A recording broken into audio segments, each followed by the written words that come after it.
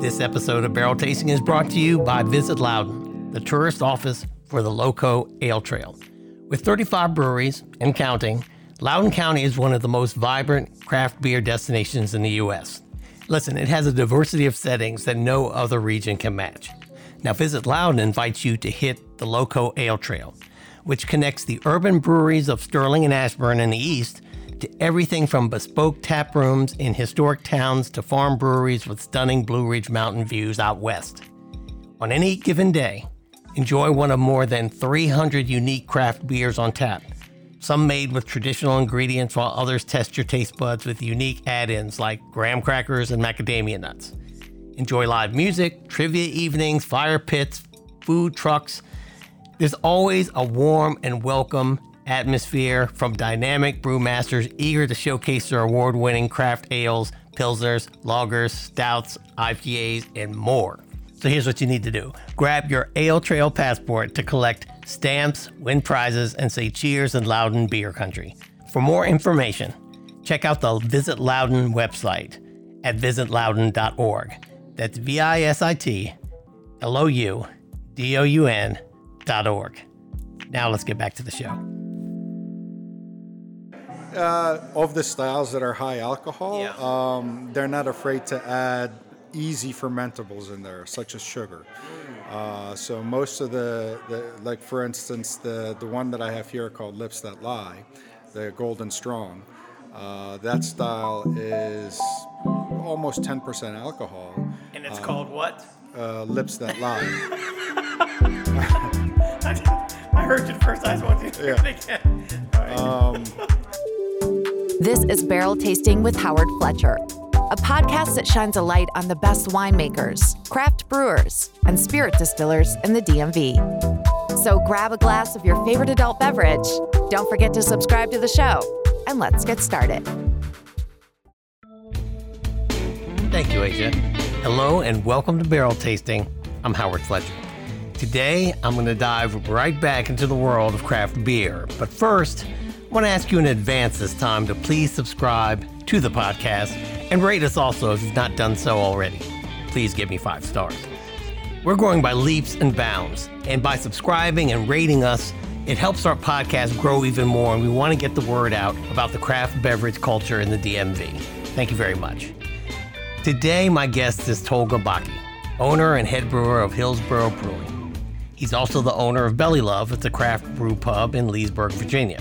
Now, Hillsborough Brewing is located on the grounds of Hillsborough Vineyards, which is owned and operated by Tolga's family. The Baki family bought the property in 2001 with the hopes of creating a vineyard and winery with the help of their son, Kareem, who was at the time studying enology at the graduate program at Virginia Tech, which is a really great program. The family set off on their dream by planting each vine by hand in 2003, after which the first wines were served out of their tasting room the following year. Now, my guest Tolga assisted in the development and marketing of the vineyard and later turned his own brewmaster skills into a reality by adding amazing craft beers to the tasting room lineup. And we'll get into that in our conversation. I'll let Tolga tell you the rest of the story. We had this conversation in their beautiful tasting room tap room, which was just beginning to fill up when we started. I got there very early in the day. So you'll get a little bit of atmosphere in the background, which I like to capture anyway, but you'll hear just how popular Hillsborough can be. Although I was there, as you'll hear, not on when it's packed. Usually it's packed, but that's of course pre-COVID. So now, with no further ado, here's my conversation with Tolga Baki of Hillsborough Brewing. Let's all raise a glass. All right, I'm here at beautiful Hillsborough Winery and Brewery with Tolga Baki. He is the head brewer here and part of the Baki family that own this place.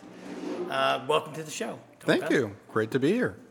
I have to confess that when I spoke to, I believe it was your sister-in-law, to set up this appointment, I was doing so for the winery. Now, the podcast I do is for craft beverages. Right. And I'm telling on myself about my lack of perception, okay? It's not because of anything else.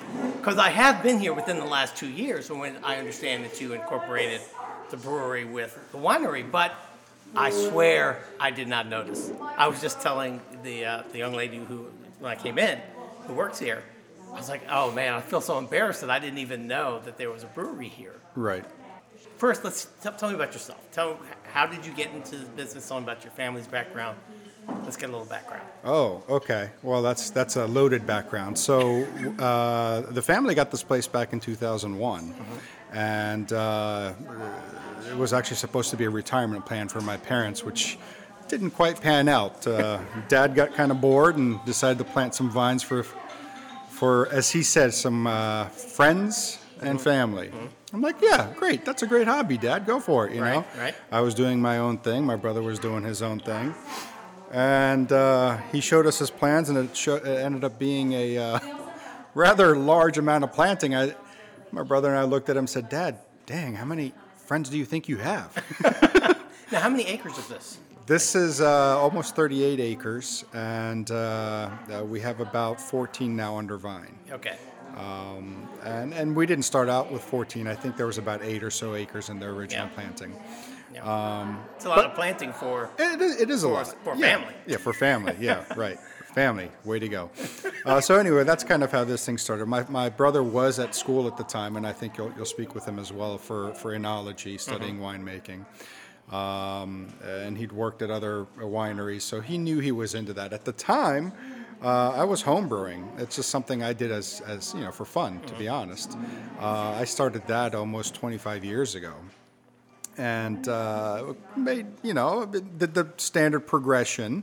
Made a couple beers that were pretty good, several that were not so good, few that went down the drain. Yeah, learning curve. Learning curve, right. Exactly. But, after about 20 or so years, and I said, this is kind of fun. I'd like to start this and maybe pursue this. Craft beverages are becoming more popular now anyway, something I like doing and something I know how to do. And I spent a good 2 years working with the county at the time to open up a brewery here at Hillsborough. Farm breweries weren't a thing recognized by Virginia or the county at the time. So I helped them really pull their program together, gave them all the data on what a brewery actually does, why it works on a farm, et cetera, et cetera. So did you have to change some laws, or there's some zoning issues that had to be Yeah, worked exactly. out? Yeah. Both at the state level and at the county level. Okay. And after about a year and a half of working with them on that, I got tired, honestly, of just kind of waiting and just spinning my wheels. So I went ahead and rented a place in town in Percival and opened that up for myself. And that's Belly Love. And, started doing that in 2014. And as luck and fate would have it, 2 weeks after I signed the damn lease on the place, the county said, okay, you can open up on the farm. Like, well, Yeah. great, but Yeah. I can't do both at the same time. Right. So once I got my feet wet over at Belly Love, learned how to do this on a professional level, keeping production going, getting a decent recipe book ready, and it became more or less stable on its own, I then could focus on opening the brewery here like we had originally planned. So, sat down with my brother and my father, obviously, and just kind of came up with a plan. Got awfully lucky and ran into some really, really great equipment for a great price. Wow. Which is really, at the time, unheard of. It's really difficult to find used equipment because breweries are opening everywhere, not too many are Yeah. closing. Now, what year was this? You're talking about when you found the used This equipment? was 2018. Wow, that is... Yeah. Yeah. Fortunate. So, it was really fortunate. It just happened to be that our bank, too. So, anyway, so got our hands on the equipment, got it all set up, and we opened up in October 18 here with the brewery. And it wasn't, on purpose, we didn't make a big hoopla over it because not that it should be secondary to the winery, but it really is. Yeah. I mean, we're first and foremost a vineyard and winery. Right. We just happen to have some really great craft beer as well. Yeah. Wine is definitely still our top seller, but you come here on any given weekend, every table has wine and beer on it, and it's pretty cool to see. Yeah, I was, I've come here usually on the weekends when I'm out with my girlfriend and we're doing our our wine runs and our wine tours. And now we're doing this interview on a Tuesday before a holiday, early in the day. So this is the first time I've ever come into your parking lot where there was only one other car. Yeah, right. That was like, it was just a whole new experience. Because usually we're like at the end of the drive and trying to find this place. Yep.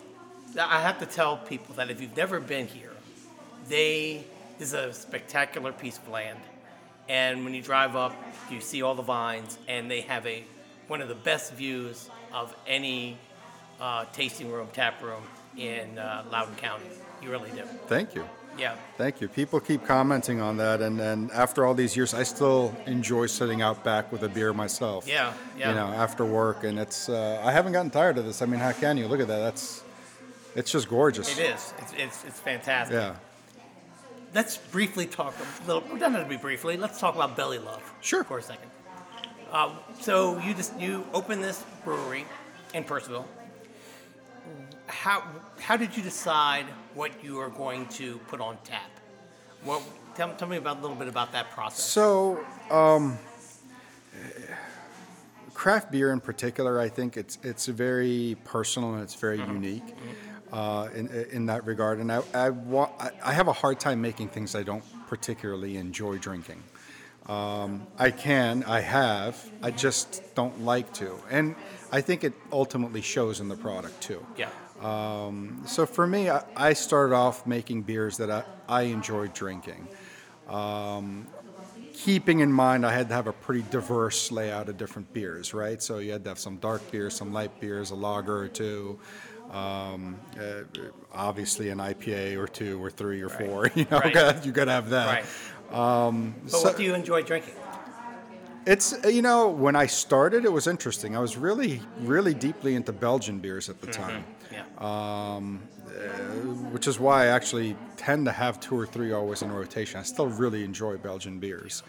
And then, of course, I went through this phase like everyone else. I got into IPAs. Never too heavily. I like the Midwest IPAs, then the East Coast IPAs, not the, tongue splitters or anything like that, which I think is a beer name, too. It's kind of hard to say anything without hitting a beer name.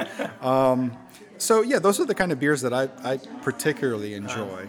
I like the malt effect a little bit more than the hop effect, so I like getting a little bit more of the malt notes. Like, for instance, in that Marzen you'll have, it's, you really get a nice biscuit note, not too much sweetness. I want to say, before we started recording, when I first came here, I got the blonde, what is it? The Blonde Moment. Blonde Moment, which is a very light beer. You please describe it yourself. Right. Well, it's Belgian style blonde, okay. And you do have the Belgian notes in there, a little bit of the floor, a little bit of the spice and clove, but all in all, it's a relatively clean and clear beer, as you can see.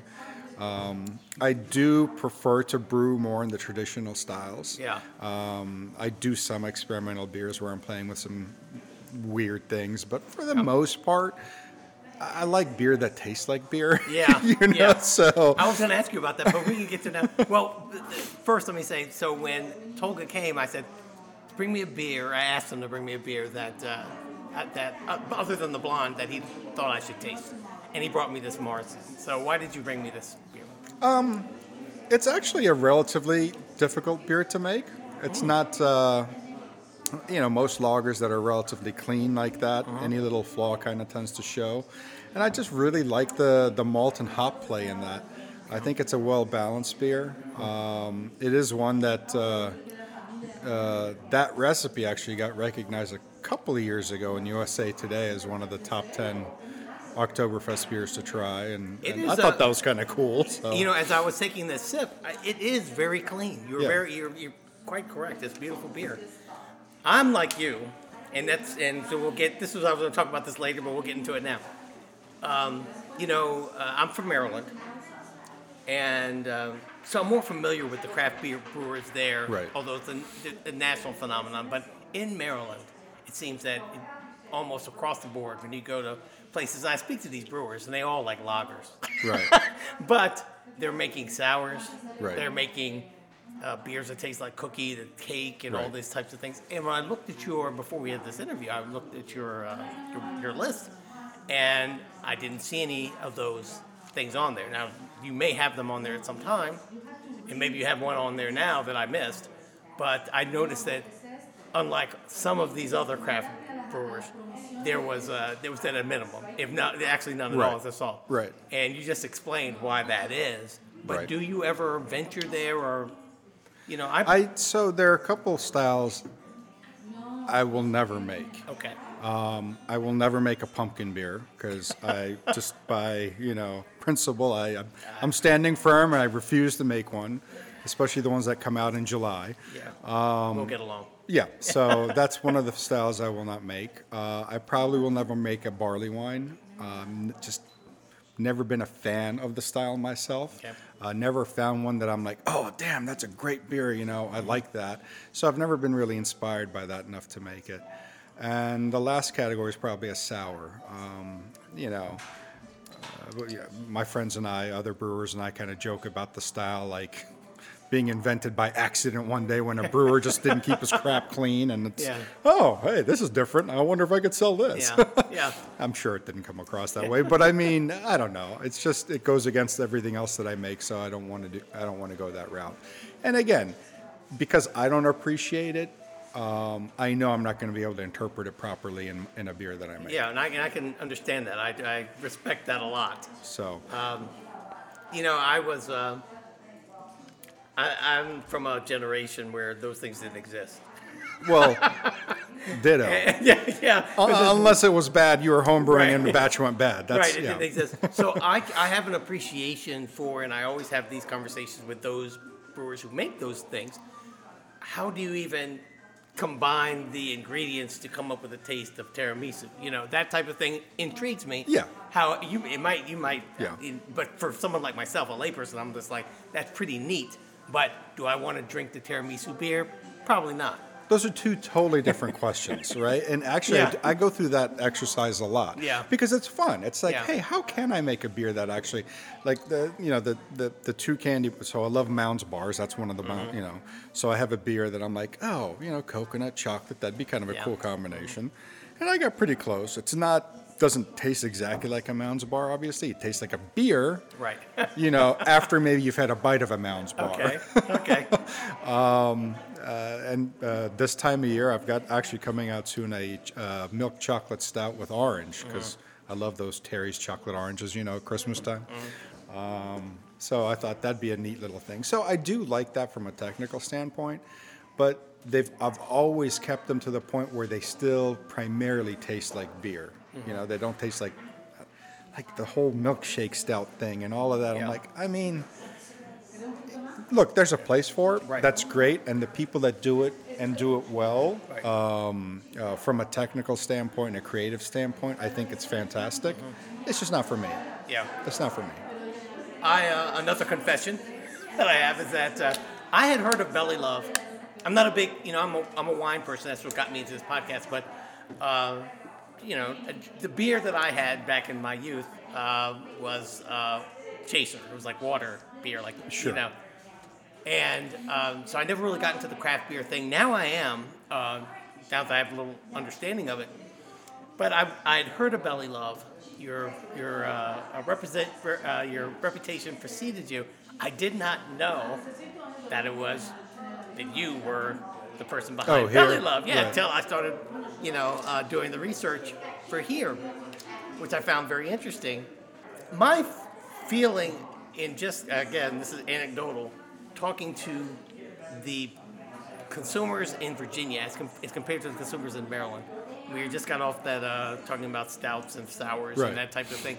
Do you find that you get a lot of requests for that stuff at Belly Love? Let me tell you, my perception is you probably don't as much as, say, the craft brewer in Mount Airy, Maryland. But Which stuff are you talking about? I mean, they come in and they say, "Do you do any sours? Do you Oh do yeah, any, oh no, we do get you that. do any, Yeah. We get that pretty regularly. People Yeah. do want a sour. Yeah. No, we don't. We don't. So, at Belly Love in particular, I usually have about 10 beers on tap, 10 to 12, depending on, what's happening. if you can't find one of them that you like, then I failed, or I don't know what else to say. Now you brew over there, correct?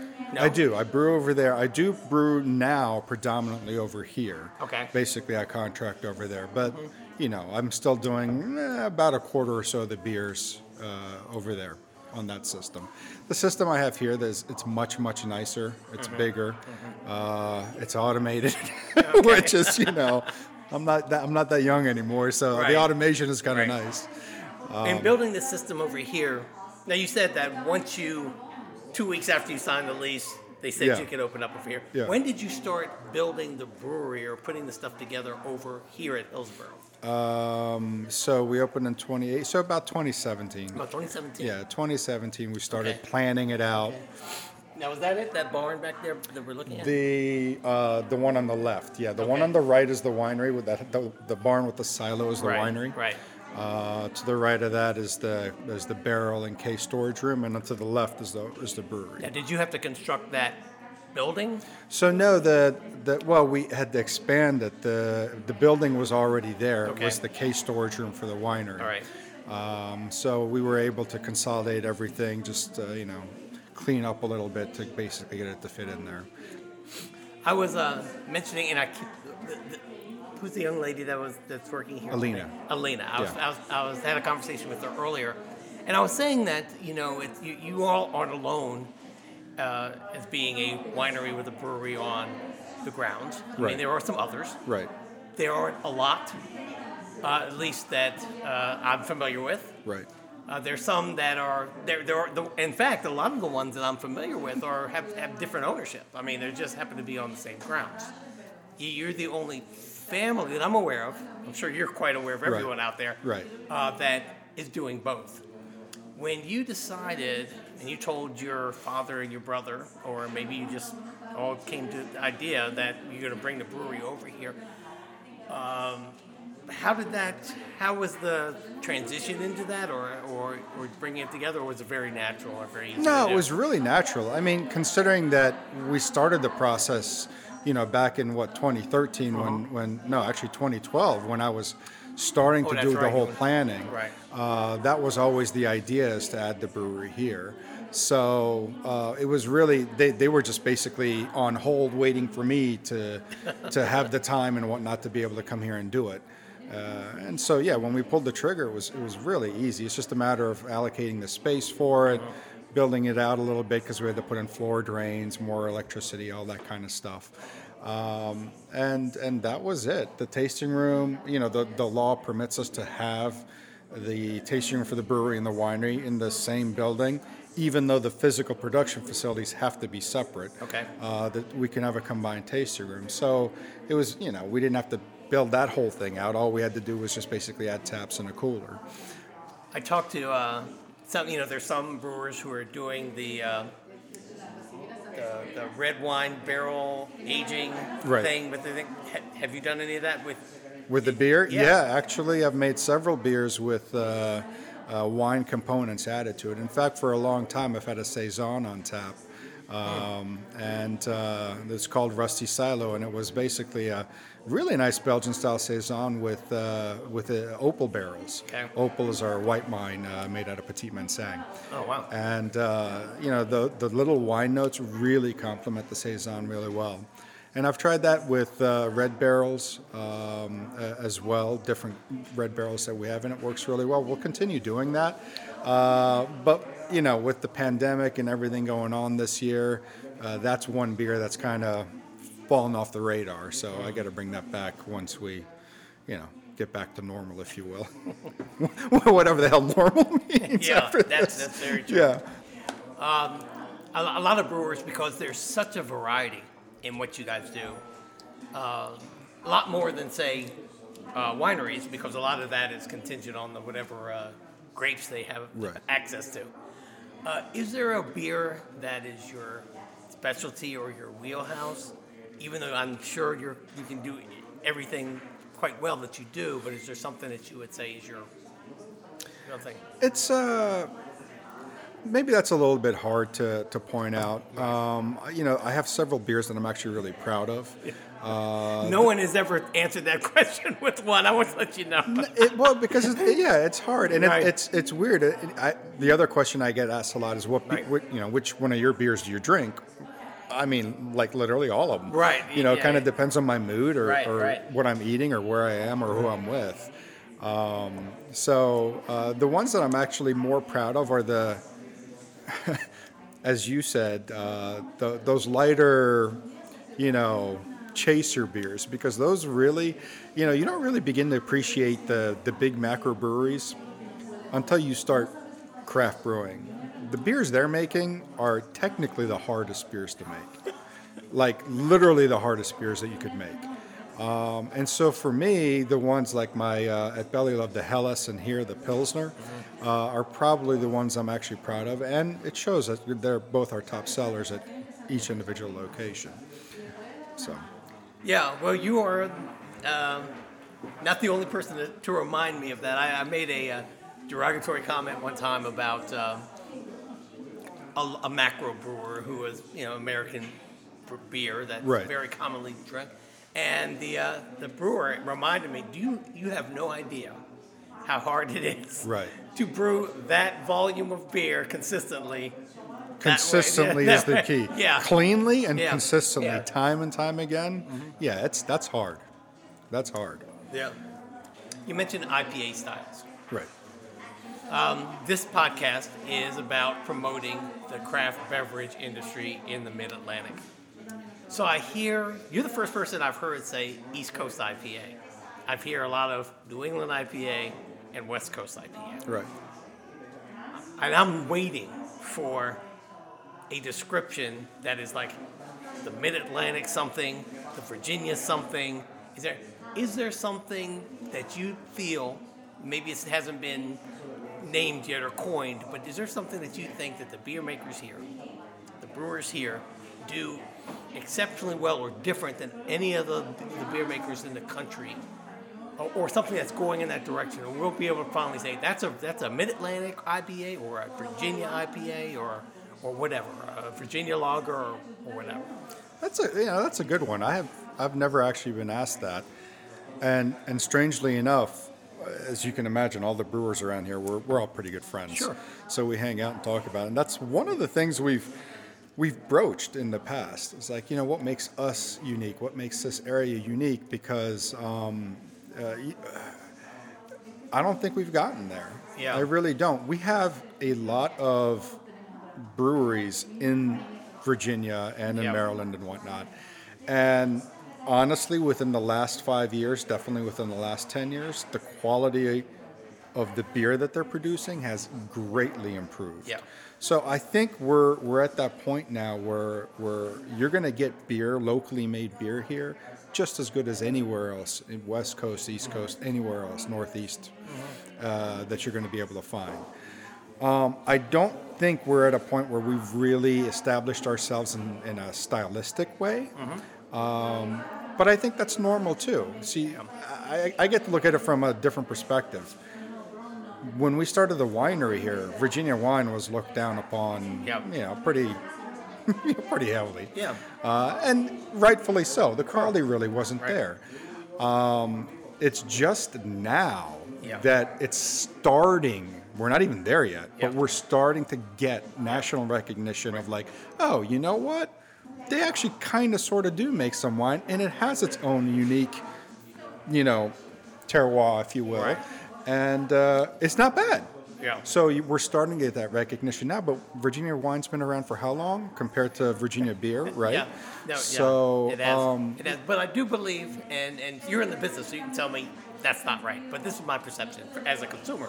My perception is that the brewers here kind of started at a place of a better place of understanding what they were doing than the winemakers here.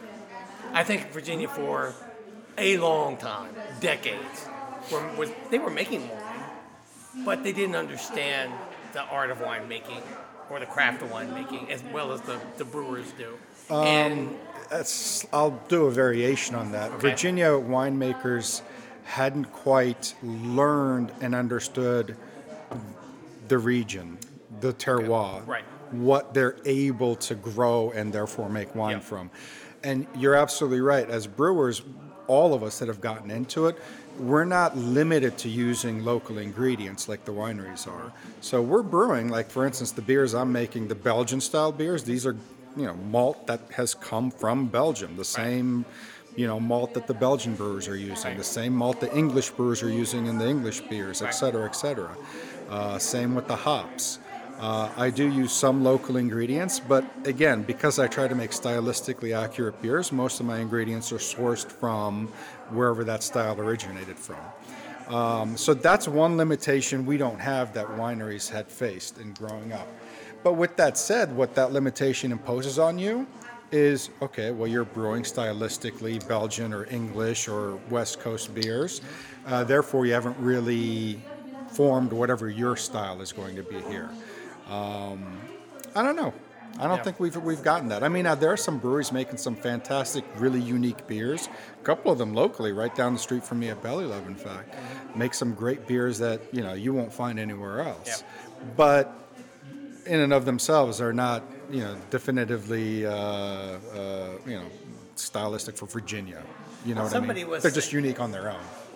Now, somebody suggested to me that because more people are planting hops in this area, right, that will come based on the hops and the ingredients. But I don't know enough about. I know more about winemaking than I know about brewing.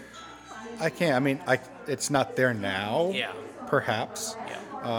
You're right. There are definitely a lot more people growing hops. People have tried growing grain as well. Right. It hasn't really quite worked. I mean, you could do rye and things of that nature, but barley is super hard to grow in Virginia successfully. Really? Yeah. And they've spent millions of dollars investing in the research for it. It's not there. It's not there yet. Maybe it'll get there, but our climate's just not really conducive to it. Yeah. Hops, on the other hand, we can grow a select few of them. I don't know. Maybe we'll get there. We're not there now. Yeah. I'm just, I'm a homer, so I'm waiting to be able to say, here's a Mid-Atlantic, whatever. Yep. Here's a Virginia, whatever. I think that's also going to be defined a lot, not necessarily by the innovation of the breweries, but a little bit with what your population's really into as well. Yeah. What styles. And right now, I mean, just think about the DC area in general. We're so diverse here that our tastes are all over the place. Right. So I don't know. I don't know if we'll get there. Yeah.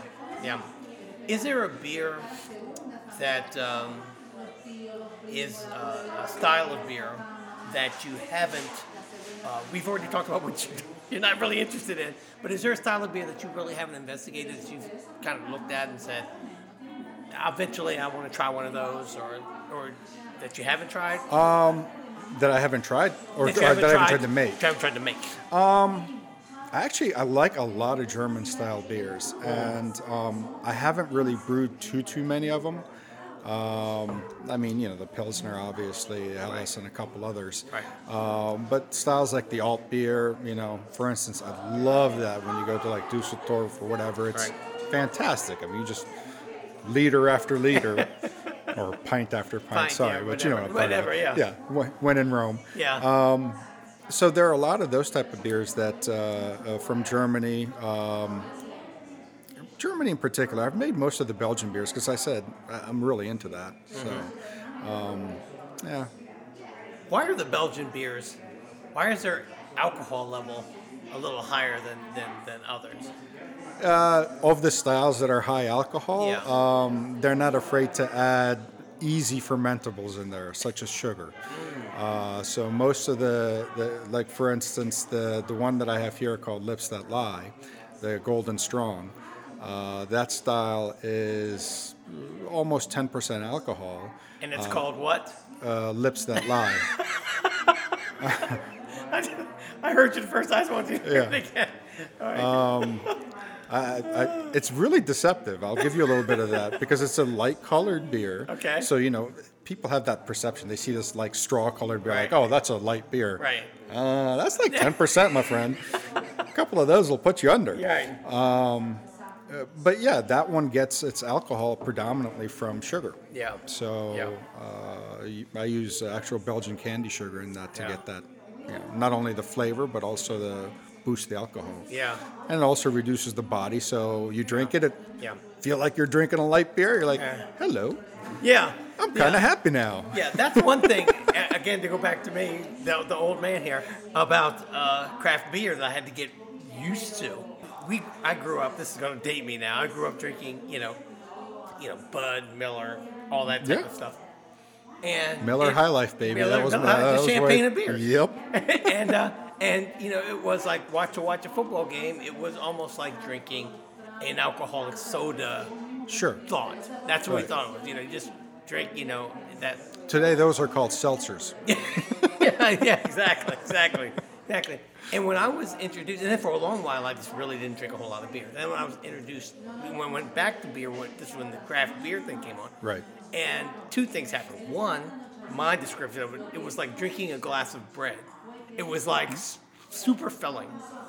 And it was like I would drink a beer, like a craft beer, like I would drink a Coors, and oh my goodness, I'm suddenly like a little tipsy. Right. And I had to get used to saying, okay, this is like drinking wine almost. Exactly. It was a whole different concept. Right. And it just took some getting used to. But now that I'm into it, it's a good add-on. It is, and you'll notice that craft beer really kind of runs the whole gamut, right? It did definitely start off with the more flavorful, a little bit more powerful ales, right? And it's still there, right? But you're seeing a lot more of the lighter lager styles coming now, right? Because that's what turned me away. Also, was the IPA thing. I mean, for a while, right?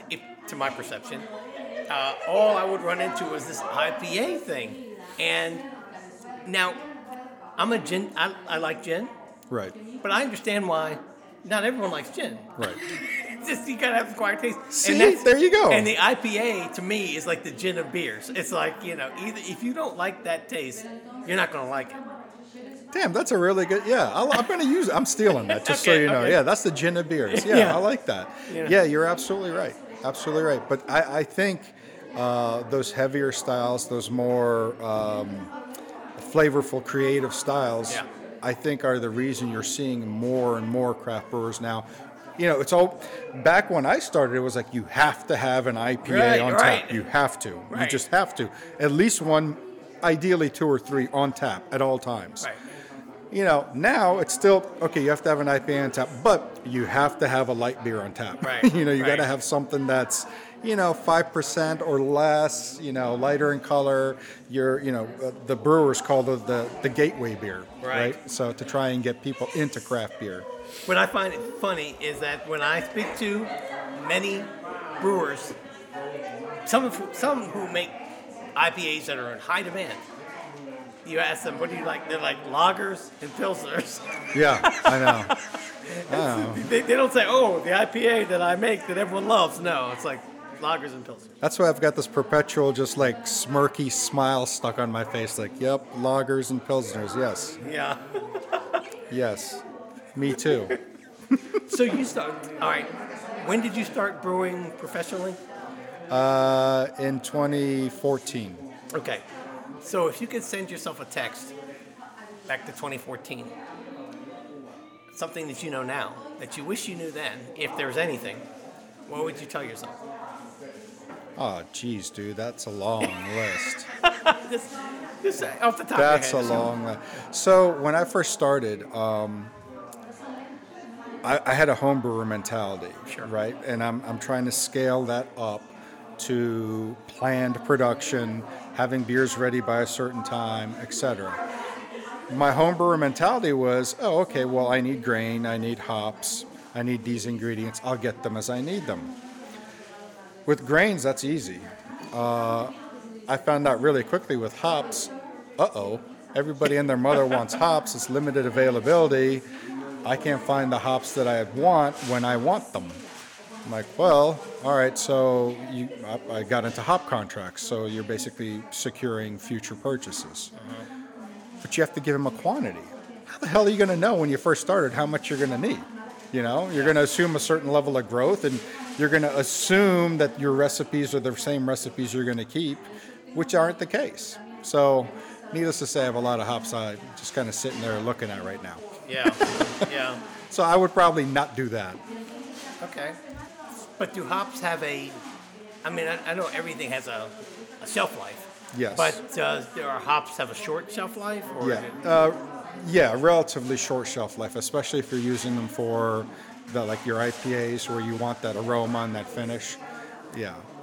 Their bittering qualities reduce over time as well. So just in general, you got a limited time. I speak to a lot of grape growers, and when the growers who are growing good grapes for wine, they tell me that when there's high demand for a particular grape, that they kind of want to give it to the winery they know is going to make a good wine. Right. You know what I mean? Is it the same with ingredients with beers? Yeah, absolutely. So reputation means a lot when you're trying to go get some of these. Reputation and size, right? So obviously, the bigger guys get dibs.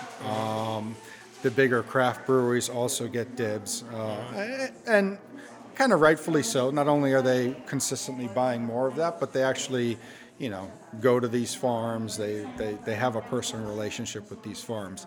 Me, I'm using, a couple 100 pounds of hops, of a certain hop a year. That doesn't warrant me flying out to Washington to secure, 100 pounds of hops a year. Yeah. So obviously I'm not going to go through that, and therefore I'm on the bottom of the barrel or in the secondary market. Well, look, I told you that, Belly Love, I'd heard of Belly Love, and you have a good reputation in the area, but and you tell me if I'm wrong too, but the reputation of your family in Hillsborough Winery, I think is maybe a little bit more expansive. It is. Has that helped when you say, are you and when you try to make these connections? No, not particularly. Okay. I mean, it hasn't hurt by any means. Sure. But both locations are intentionally designed differently. Belly Love really caters more to the local, local audience, if you will.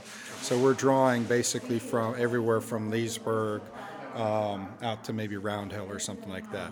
And people listening to this broadcast are going to be like, where the hell is all of that? And that's kind of the point. It's it's a local brewery for our local population. Right. It has a small system. It's only 3.5 barrels. So it's enough to support our small population. And it's as close to, a cheers as you're going to get, if you will. You walk in, people greet you by name, that kind of thing. Yeah. Versus here, this is more of a touristic destination. It's definitely more known. Yeah. And they're just two totally different animals. Yeah. Completely different. Yeah, well, I have to tell you, how did I hear about Hillsborough? I was at a winery that I won't name because they haven't come on my show. But there was a gentleman there, and we were at the tasting room, and Joan and I were there, and he said, "Have you been to Hillsborough?" I said, "No, we haven't been." He said, "Well," he talked about he entertains a lot of people from Australia, and he's like, "All of my Australian guests love going there. You got to go there. In fact, if you bring anyone from out of town, take them there, and they'll want to go back," because he's like, "Look, they drink Foster's. They don't care about the wine. They just like the view." Yeah. And I was like, but I was like, but the wine is good. And he's like, yeah, but. There's. We like to think we're in the wine business and in the beer business, and we are. My brother takes tremendous care in making sure that he makes the best wine he can from the grapes that he raises. And he's essentially a one-man operation. I mean, obviously we have staff. Sure. But he oversees the vineyard, he oversees the grape production, he oversees the wine production. So it's really his baby. He wants to make the best quality. And I'm the same. I don't cut corners in making any of the beer. I'm trying to make the best beer that I can make. I'm always learning. I'm always trying to, learn from other brewers in the area, learn from publications and trade rags and stuff like that, and always improve my skill. With that all said, at the end of the day, Hillsborough is a hospitality business. We are a destination. Part of that is because obviously we've got amazing views, but really, look, we're DC's playland, right? You've got the city just 40 minutes away, and people want to leave that concrete jungle and come out here and breathe some fresh air, see some blue skies with some eagles flying overhead. I'm trying to paint a Disney moment here, but I mean, it's kind of like that. It's just a beautiful place to go hang out, have a couple drinks, and relax for the day. It's pretty accurate. Well, listen, Tolga, I want to thank you for taking time to have this conversation. I'm going to leave you with the last word on like Virginia wine, on Hillsborough wine. What would you like people to know? Well, I think Virginia's come a long, long way with both wine and with beer.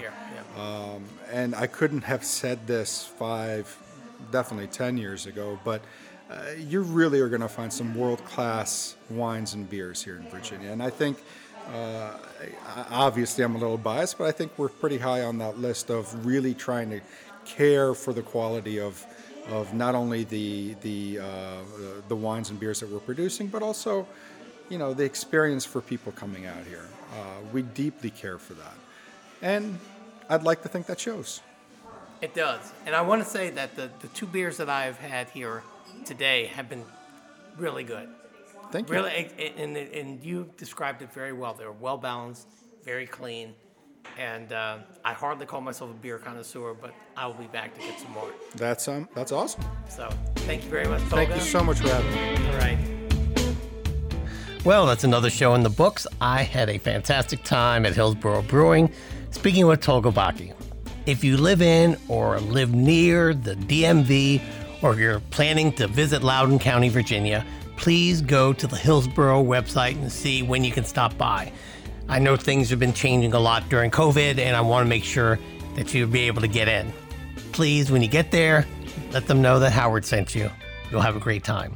I'd like to thank Tolga Baki for taking time out of his busy schedule to be a guest on my show. Tolga, you're always welcome to come on and discuss all things food and craft beer related. I'm all about promoting the craft beverage industry in the DMV because it's some of the best in the nation, if not the world. And if you agree with that statement, please share the podcast with your friends. The more it grows, the more I can get the word out about this great culture we're, growing in the DMV. This show was written and produced and birthed, maybe messed up a little bit, by yours truly. I'm Howard Fletcher. I'll be back next week with another craft beverage maker in the DMV to introduce you to. I know there's a ton of media that you could be listening to besides me, and that's why I work so hard to bring you the content that I do. I truly appreciate your time investment in me, and I want to make it worth yours. Thanks for listening. Remember, always have a designated driver, so I'll see you next time. East Ficata.